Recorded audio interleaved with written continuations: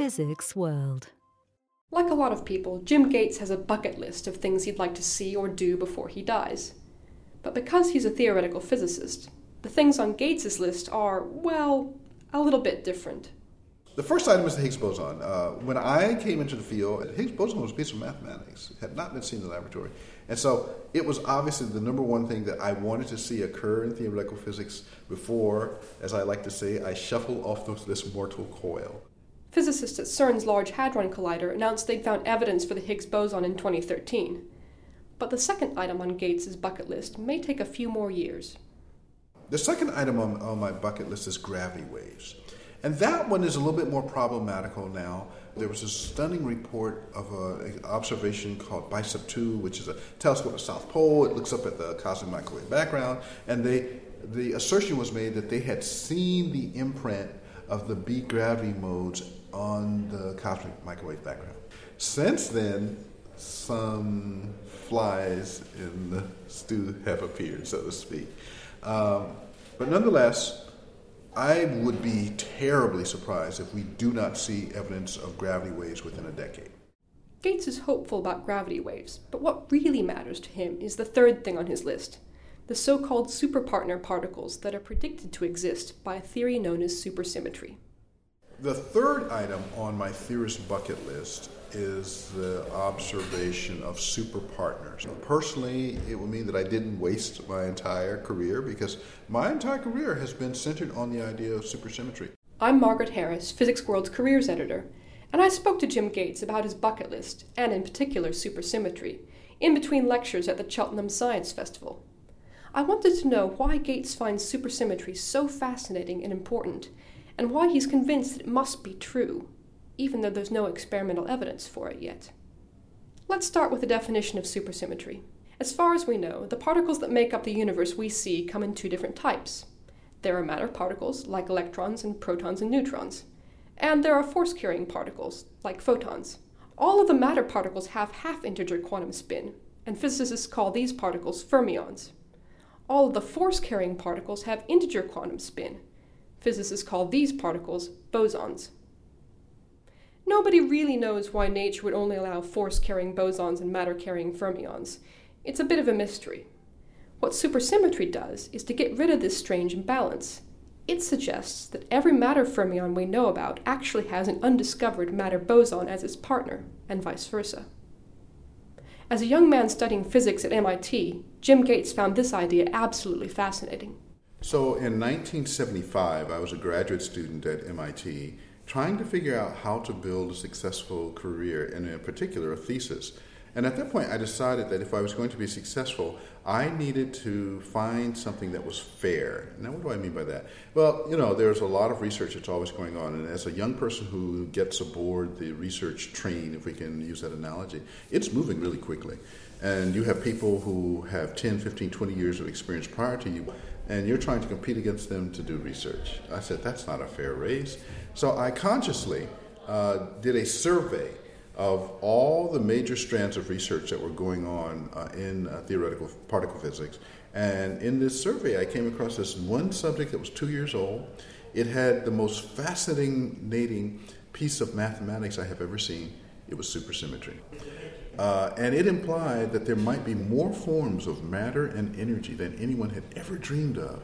And I thought, how lucky can a graduate student get? So I immediately decided that's what I wanted to work on. But not everyone found supersymmetry so interesting.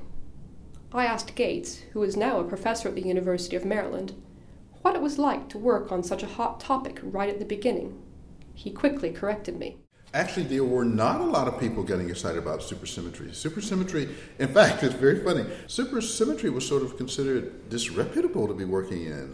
There were these other more serious physics subjects such as quantum chromodynamics and instantons and a list of other strange words that I could go into. And those were considered what the really good young people were working on. So people like me were kind of shuffled aside. And in fact, even when I was a postdoc at Harvard, one of the individuals a lot of us most admired for the depth of his understanding of quantum field theory was reputed to have said one day that he was super uninterested in supersymmetry.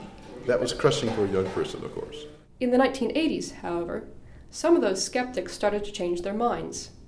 The trigger, Gates explains, was when particle physicists realized it might be possible to find experimental evidence for the new particles predicted in supersymmetry. Gates was elated by this possibility, and he visited one of the founders of the theory, Bruno Zumino, to share his excitement. Bruno had absolutely been one of my heroes. He was the father of the area that I had been diligently working in for about almost a decade. And I visited him. I was happy. I was like, Bruno, they're saying that this mathematical physics might be testable and discoverable in the laboratory. And I was so excited. And he basically counseled me to be cautious. He said, it would be very nice if it were true. And I took that, I was amazed because when he says the word nice, it also meant if someone discovered that, he would likely win the Nobel Prize. And if he called that only nice, I took that as a strong caution. That caution has served Gates well over the past few years. In the run-up to the opening of the Large Hadron Collider, or LHC, many theorists, but not Gates, predicted that the collider would quickly uncover evidence for superparticles. When it didn't happen, some people got upset. My community is disputatious just like the rest of humanity. We're always arguing with each other. And so in this run-up, there were people with other ideas saying, oh, my ideas are better than your ideas. We're going to see my ideas. Well, their ideas didn't show up either. But the point was that more people expected supersymmetry than anything else. So when it didn't appear, there was a predictable backlash. And, you guys were wrong. It's not there. Nature's not supersymmetric. Like I said, it's a typical human reaction. I asked Gates if he thought that supersymmetric particles would appear after the LHC restarts in 2015, when it will collide particles at higher energies. It's possible, but it's not something that I would bet the farm on. This natural caution that I have in supersymmetry, which I referred to earlier in my sort of given to me by the people who created the field. These are just superb physicists. And if they can be cautious, I think that later generations should sort of heed them. People tend to forget the history of the Higgs boson itself. The Higgs boson started as a piece of mathematics in the mid-60s. We didn't discover it until 2013. That's almost 50 years. So when the LHC turns back on, will we see superpartners? Like I said, I'm not willing to bet the farm on it. If in several decades we don't see superpartners, I would start to get worried. What would happen if the evidence still doesn't emerge after 50 years? Some theorists I've met probably wouldn't care. Back when I was an undergraduate, I asked one of my lecturers, a string theorist, what he would do if he found out tomorrow that string theory wasn't real. He shrugged. I wouldn't care, he said. We got some good theorems out of it. I told this story to Gates and asked if he agreed. So the questions you're asking me are now in the realm that I can answer only by relying on my intuition built up over 30 years of practice. And so my instincts are that supersymmetry will ultimately be observed in nature from everything I have ever learned about the way physics works. So, no, I'm not looking for good theorems. I'm actually looking for a principle in nature.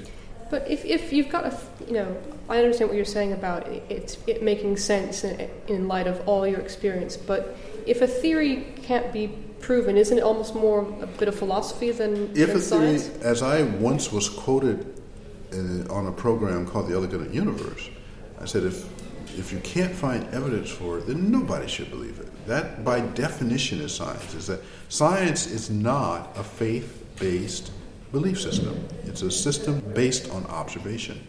This comes to us from the very definition of science. Science was, in some sense, born with Galileo in its rich modern tradition. And Galileo very directly warns us that ideas that come just from thought and deliberation cannot be regarded as science. And so I very deeply believe that. So for me, I'm simply patient because I know that the rate at which science progresses is something we humans have no control over. Gates is a pretty patient guy. But even so, the slow pace of progress means he doesn't hold out much hope for the fourth and final item on his theorist's bucket list.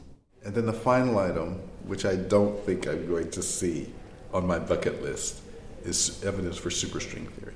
I deeply believe we will find out that it is more right than wrong, but we are so far removed from, in my opinion, even having an adequate mathematical description of string theory, that it's highly premature for people to claim that they're going to go out and discover. That was Jim Gates speaking about his theorist's bucket list. If you want to learn more about supersymmetry, Gates has actually written a great feature article for Physics World magazine explaining his scientific reasons for sticking with the theory. The feature appears in the October 2014 issue of Physics World, and if you're a member of the Institute of Physics, or IOP, you can read it in digital form now via myiop.org or using the Physics World app. If you're not a member of the IOP yet, why not join us? You'll find more details about membership on our website, physicsworld.com. Thanks for listening.